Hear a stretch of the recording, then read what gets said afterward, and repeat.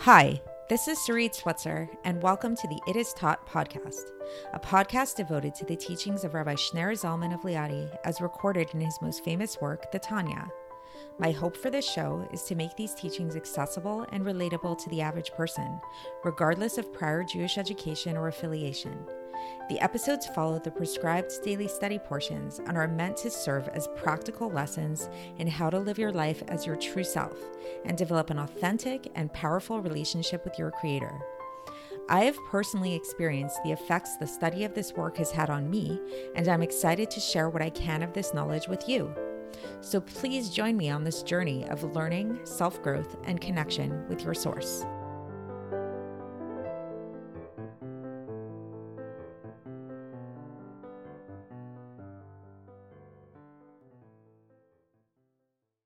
Hi, and welcome to the It Is Taught podcast. This is episode 412 for the 15th of Teves in a regular year. And we are in the middle of chapter 12, and we're still talking about the Benoni, the intermediate person.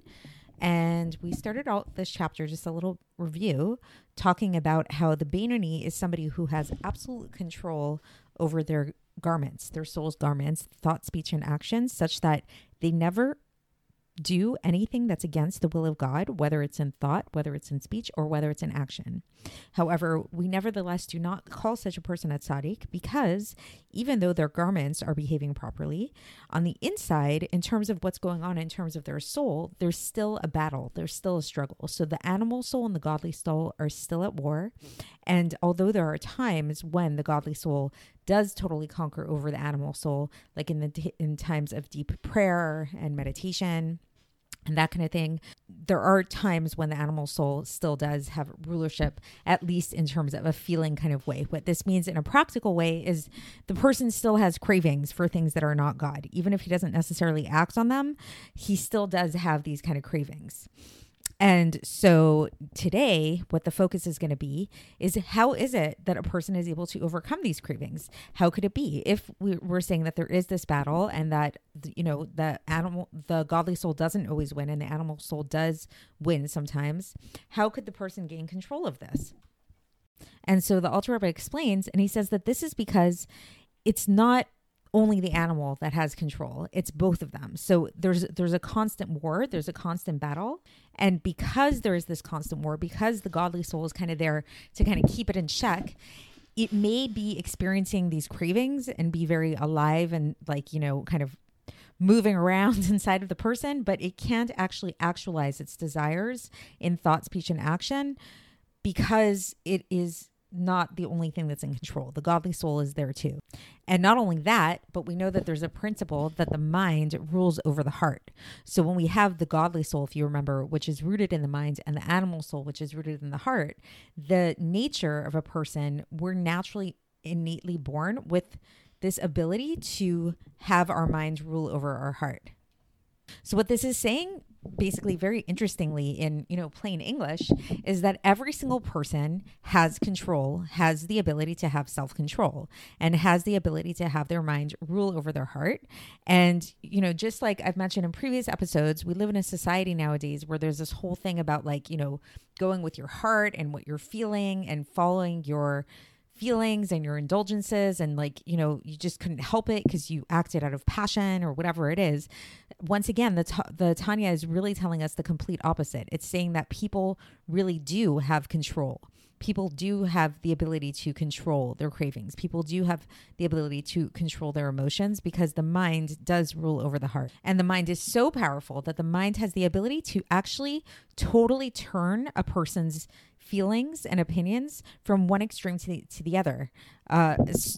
This is what the Alter Rebbe says. And he brings support for this from a pasuk in Kohelet and Ecclesiastes, which is in chapter 2:13, verse 13, where it says, "V'ra'iti sheyesh yitaron l'chochma min hasichlut, ki yitaron ha'or min hachoshech." So to translate that, it means I saw that there was an advantage to chochma, to wisdom over folly, just like there's an advantage of light over darkness.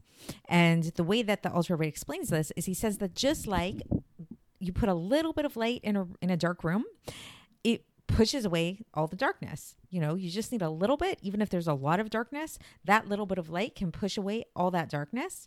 So too, we know that the klipa, the negative forces that are in the left ventricle that hide God, this is folly. This is total and utter foolishness. And Alter Rebbe even brings support for this from the Gemara in Sota, page 3a, where it says that a person does not sin unless a spirit of foolishness enters into them. So anytime a person goes against God, they're actually totally acting out of foolishness.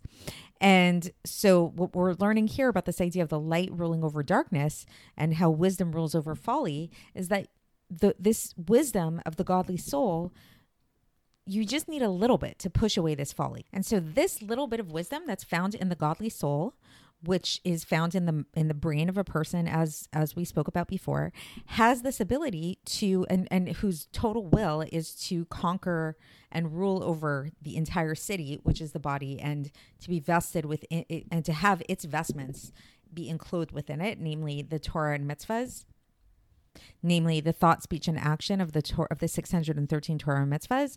So this is its ultimate will, and it has the ability to do this because it has this advantage of being wise. So just to kind of recap this a little bit, is basically what we're saying is, again, we started with a question here, is we said that last time we learned that a Benoni is still struggling. He has within him this struggle, between the animal and the godly soul. The godly soul has not fully won the battle.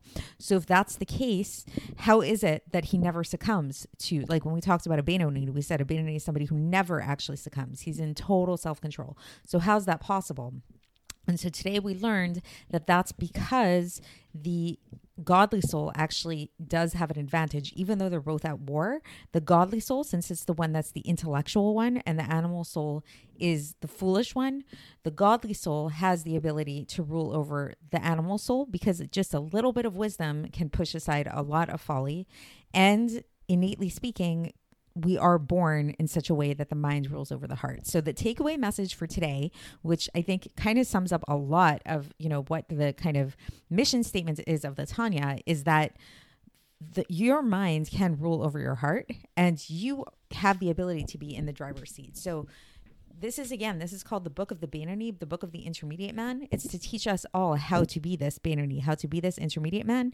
And I think that this is the first time really in the Tanya where it's starting to become kind of very real in that sense, and speaking to us in such a way and telling us what our potential is, and telling us that we all do have this ability to conquer our thoughts, to conquer our speech, and to conquer our actions.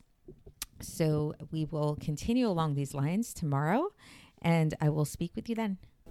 Thanks for listening to the It Is Taught podcast, hosted by Sarit Switzer. This podcast is dedicated in loving memory of my maternal grandfather, Avraham Yitzchak ben Binyamin HaKohen of blessed memory.